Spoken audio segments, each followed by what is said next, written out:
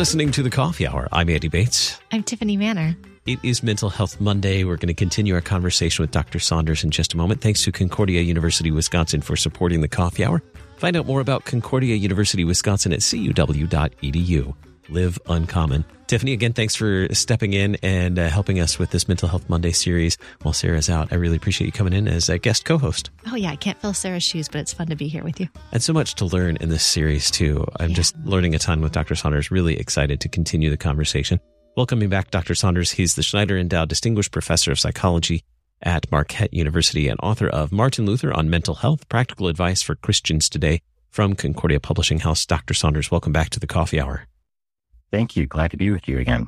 As we continue our conversation here on Mental Health Monday, I want to make sure that we understand and share this disclaimer that while Dr. Saunders is a professional clinical psychologist, it's always important to understand these conversations are not treatment or therapy. It's important, as Dr. Saunders frequently gives advice to, as he recommends, to get professional help when you need it. So nothing said in today's conversation or in future episodes should be taken as therapy or a treatment or a substitute for personal consultation with a professional. So let's continue our conversation about mental illness and mental health problems. What are the statistics when it comes to mental illness and mental health problems? How are mental illnesses counted and reported? That's such an important question. Over the literally about 5 decades, we've developed methods for determining, the prevalence of mental illnesses. Everyone knows because of the pandemic, that all of these epidemiological terms, such as prevalence, how many people have this certain illness. Epidemiology is the study of epidemics or illnesses in the population. So epidemiological studies are of prevalence, also incidence, how many people are getting this illness, are new cases. So prevalence is how many total cases. We used to rely on psychiatrists and psychoanalysts to tell us how many people had a mental illness. And a fairly famous study from, I think, the 1950s published said psychiatrists in New York City estimate that 70% of persons have a mental illness. Well, that was New York City, so we might think, okay, that's probably true, but they were just basing it on their estimate. A little while later, we were did some other studies and got the number down to somewhat more realistic, 40%. But still, researchers realize we can't really rely on these numbers. We can't just ask people, and those were self-report. Asking people, do you think you have a mental illness? About 40% said, oh, I think so, or not me, but I know my sister has, something like that. So in the 1980s, and it's actually Daryl Regier, LCMS researcher, was one of the leading researchers in this area of study of epidemiology, where essentially we took the diagnostic manual, the Diagnostic and Statistical Manual, the DSM, and looked at the criteria we talked about last week, that each mental illness, there are various mental illnesses, and each of them has different criteria. Schizophrenia, you have to have delusion and maybe hallucinations. Depression, sad mood, difficulty sleeping, low self-esteem. Anxiety, you have trouble relaxing. You have stomach problems because your stomach is always churned up with anxiety. Different illnesses have different criteria. And those are actually listed in these books called the DSM, the Diagnostic Statistical Manual. This is how mental health professionals like me determine whether someone has a mental illness. We ask them about their problem, and we look in the DSM and we see, this person meets criteria for depression and post-traumatic stress disorder, for example. So they took the criteria listed in these books and they created surveys, or literally questionnaires. A survey is something where you do face-to-face. A questionnaire is something that people might fill out on their own. these are surveys, and they created surveys based on all of the mental illnesses. They had one survey covering all of them. And they went door to door to thousands of doors. They randomly selected people and went to their door and knocked on their door and said, "Hi, I'm from the National Institutes of Health, and I'd like to do an interview with you about mental health problems, about mental illness and treatment. And can I come in?" And it was about a 2-hour survey. And they surveyed, in one study, they did 8,000 persons around the country. A different survey, they did select cities, but the results were pretty similar. The results showed that in any given year, about 1 in 5 persons will experience a diagnosable mental illness. Some of them would get over, so at any one time, it's about 1 in 6 persons. 1 in 6 persons right now has a diagnosable mental illness. Some of them get better. Others develop a mental illness over the course of a year. So in a given year, it's about 1 in 5. These surveys also asked, has there ever been any point in your life where you were having this experience of depression or delusions or not liking your body shape or, all of these different symptoms? And in a given lifetime, it's about 4 in 10 persons will experience a diagnosable mental illness.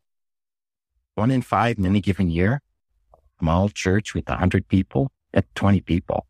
So, back to last week when we talked, the pastors they're busy. And if, they simply don't have the capacity to help everyone in their church who has a mental illness. But it's an astonishing number. Mental health problems, you don't quite meet criteria. We've never really done that study, but I would guess that it's another 20% of persons have something where they could really use some help. In other words, Tiffany, Andy, we want to think about mental health as being on a continuum. There are people who are really good mental wellness. They're really mentally healthy. They think properly. They think happily. They're cheerful. They do things to make themselves feel good. On the other severe extreme are persons with really serious mental illness. And that's the other end of the continuum. But there's a lot of space in between. So the mental illness end of the continuum is about 20%. Slightly less than that, less severe illnesses, I'd say it's another 20%. Again, it's just a large number of people. So anyone listening, feeling maybe, as so many do, feeling weird or odd or unusual for experiencing depression or for having gone through something that they're having trouble getting over. No, as we developed, 30 years ago, we had a project in association with the National Alliance for Mental Illness. And the project was entitled, "You Are Not Alone." And that's what the project was entirely about. You are not alone. In fact, it's pretty common what you're going through. Get help. I'm not saying don't get help. Rather, I'm saying realize that there's nothing really particularly unusual about you. The other part of that is we've seen so much of this. I've seen so many persons with mental illness that my colleagues, we've gotten pretty good at treating it. So you're not alone. There's nothing to be ashamed of. Go get professional help because we know how to help. Yeah. So as you describe this, I'm thinking, wow, this is, again, not unique, probably touches every single family.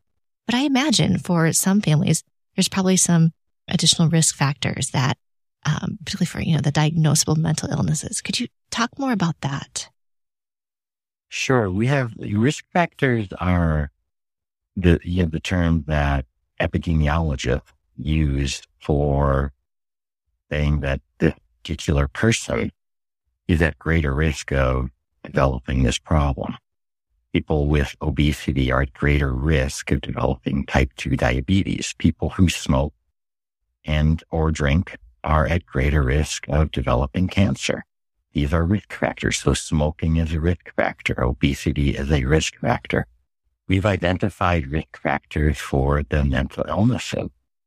And one of them, of course, is biology, genetic, meaning if you have a family history, if your parents or siblings have mental illness, there's something biological going on in the genes of your family that make it more likely that a person in your family will develop mental illness. In particular, some illnesses should be thought of as almost entirely genetic, entirely something biological going on. These would be schizophrenia, bipolar disorder, autism spectrum disorders, cognitive impairment, which we used to call mental retardation. These are things that there's something about the brain that's not going well, that is, not functioning. Those are simply risk factors. There's not much we can do about those. Other risk factors are more environmental or, if you would, psychological, or something that people experience. People who go through very difficult situations are more likely to develop depression or anxiety. It's just constant stress of not being able to find a job or struggling to put food on the table for the family, or worrying about how your kids are doing at school, your child is being bullied at school, or, your child is falling in with the wrong crowd. These are risk factors. These stresses that sort of just go on and on and on can be risk factors.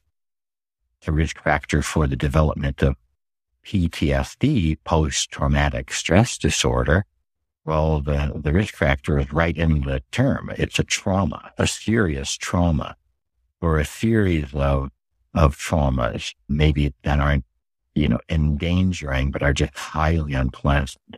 Being in a motor vehicle accident and almost dying is a risk factor for PTSD. Being in a combat, but especially if you're going to combat repeatedly, soldiers who experience combat are at risk for developing PTSD. So it's both. Sometimes people will ask, is mental illness, is it biological, or is it something about what you go through? Is it psychological? And the answer is yes. It's biological, it's psychological, it's both. And by the way, medications help people who develop depression because of what they've gone through. Talk therapy can help persons who are struggling with the biological illness, again, such as schizophrenia or bipolar disorder. There's a variety of risk factors out there for sure. It is Mental Health Monday here on the Coffee Hour. We're talking with Dr. Stephen Saunders of Marquette University and author of Martin Luther on Mental Health. We'll continue the conversation in just a moment right here on the Coffee Hour. I'm Andy Bates. I'm Tiffany Manor.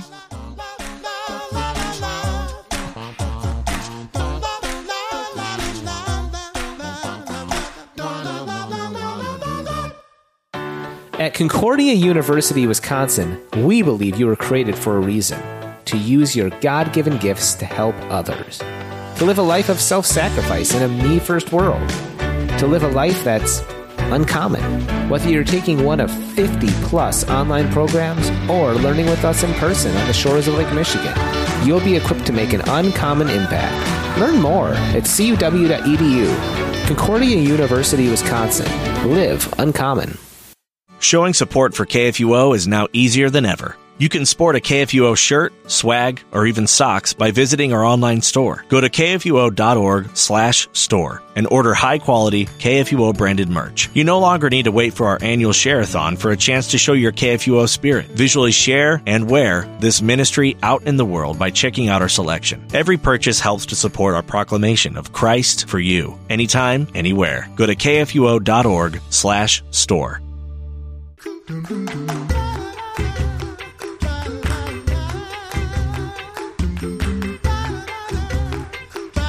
Welcome back to the Coffee Hour. I'm Andy Bates. I'm Tiffany Manor. It is Mental Health Monday here on the Coffee Hour. Our guest is Dr. Stephen Saunders. He's the Schneider Endowed Distinguished Professor of Psychology at Marquette University and author of Martin Luther on Mental Health, Practical Advice for Christians Today from Concordia Publishing House. We're talking about mental health problems and mental illness, taking a look at what are some of the statistics, how are those reported, and then what are the risk factors for mental illness as well. When it comes to youth or children and young adults, what is unique or what is maybe different about mental health problems or mental illness when it comes to youth and young adults? Youth and young adults have different worlds than you adults. They go to school, hopefully anyway, they go to school. They're supposed to develop groups of friends, largely from school. They are under the charge of parents, teachers, both. And so the definition of mental illness is that there are a variety of symptoms that either cause distress or impairment or both. So if we look at it, what children are supposed to be doing, what their job is, so to speak, what their role is. Well, their role is as a student, and maybe they're on a sports team or they're on the chess club or the debate team. Hopefully they are. Hopefully they're getting involved in things like this. But the particular mental illnesses for children, such as attention deficit hyperactivity disorder or oppositional defiant disorder or the learning disorders, they interrupt with the child's ability to do well in school. So we really need to identify them and we need to help them. And there are ways that we can help children with these problems. They need special attention. These kids can't just sit in a seat in the row, one of the rows in the classroom and pay attention. They have attention deficit problem. It's right in the word, right in the phrase. Or they're looking at the words on the sheet of paper, but they have dyslexia.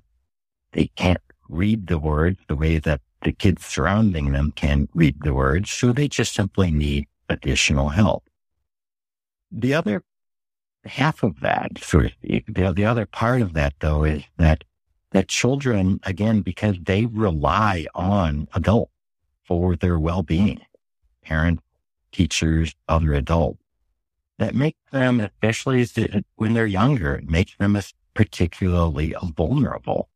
If someone comes up to me and mistreats me, insults me, smacks me on the top of the head, I'm an adult. I'm not going to tolerate that. I might call the police, or I might, say something back, or say to myself, well, that person doesn't mean anything to me, or, they were in a bad mood and didn't mean it. But child who's mistreated, and we literally have this term called child abuse, a child who is mistreated can't necessarily get out of that situation, doesn't understand the situation. They don't know, as we as adults know, this is how adults are supposed to treat children.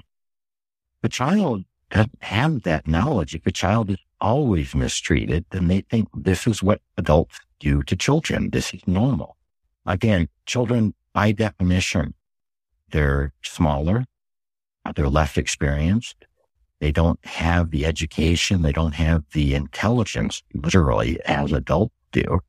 They don't know necessarily whether they're being mistreated or not. So they're just by definition very vulnerable. And therefore we have all sorts of rules, laws even, about we have to be careful. We have to take particular care with our young persons, our children. As we get older, they're maybe less vulnerable, but even then, not necessarily so. There's a lot of vulnerabilities even for adolescents. Well, has that changed, say, over the past decade, 10, 11, 12, 13 years? And if so, how have the mental health problems changed? I think there's first of all, they definitely have.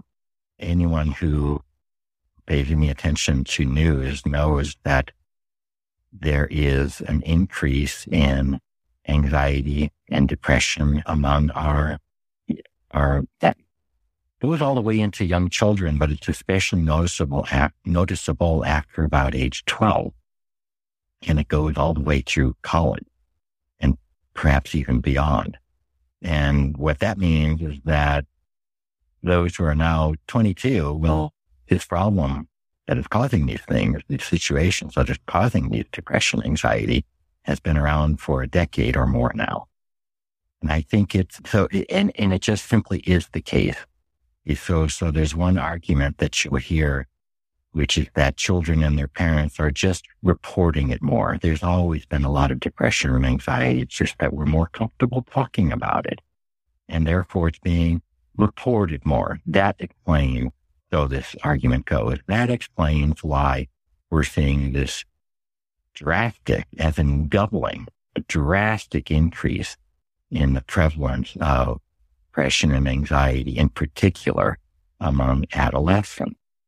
And just by the way, taking this back to the earlier part of the conversation, early studies 20 years ago, we see about the same rate of mental illness as we do in adults. It's 1 in 5 adults. It's about 1 in 5 adolescents. Maybe a little bit less for children, but it's a pretty consistent number, 20%. But now with teenagers, especially 12 through 22-year-olds, it's just exploded. I think there's a couple of things that are going on.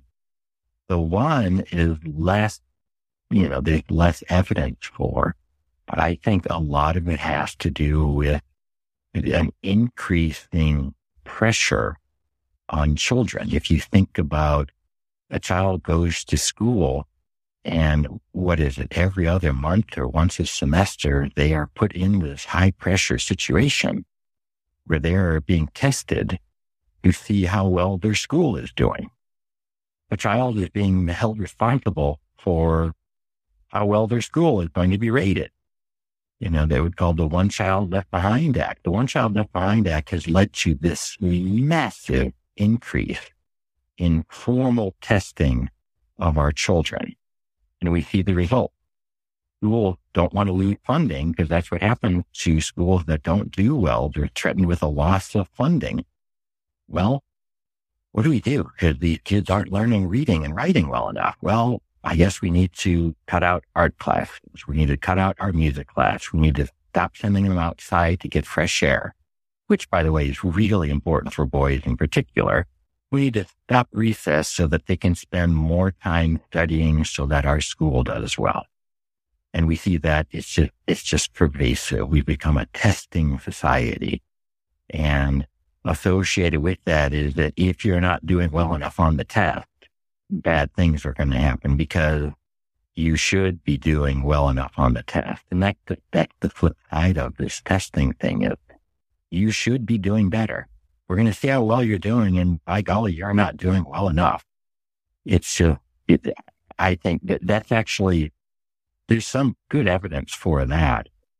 But the best evidence, the biggest factor, smartphones.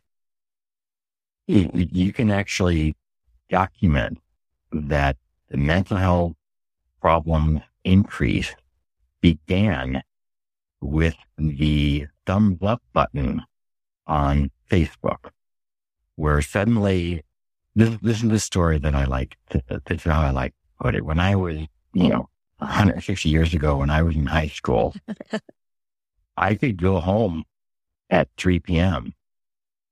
and take my shoes and socks off and lop down on the floor and take a nap and be lazy and basically get away from the very normal attention that adolescents seek from and desire from their peers. Weekends, I might see peers, but I might not. I might choose not to. There was always a chance for adolescents to get away from not even social pressure, but just social attention. Part of adolescence and the normal task of adolescence is to go from being a child to being an adult. Being an adult means you're on your own. You're making your own friend. You are, you're asking people out. You're perhaps marrying, starting your own family. And it's during adolescence that adolescents figure out, who am I? Am I smart? Am I hardworking? Am I lovable? And so attention from their peers help them determine these things. And it's a lot of stress during that time. Some of us deal with it okay, some of us not so well. But all of us 30 years ago go home, and now I can be a jerk to my parents because they're going to love me anyway. And I can cry about something that happened today. I couldn't do that while it was happening at school, but I can do it now. Now we have these magical computers in our pocket, and adolescents carry them all day, every day. And they are constantly 24 hours a day, 7 days a week, 52 weeks out of the year, constantly in front of their peers. And it is making them crazy. Full stop. We'll talk a little bit more about that, about the impact of technology and social media on youth and young adults, maybe even older adults. I fit in that category now. Yeah. How that technology and social media has impacted us and our mental health as well. Our guest today, Dr. Stephen Saunders, the Schneider Endowed Distinguished Professor of Psychology at Marquette University and author of Martin Luther on Mental Health, Practical Advice for Christians Today from Concordia Publishing House. Dr. Saunders, thanks for being our guest today on the Coffee Hour. Thank you very much. You've been listening to the Coffee Hour. I'm Andy Bates. I'm Tiffany Manor.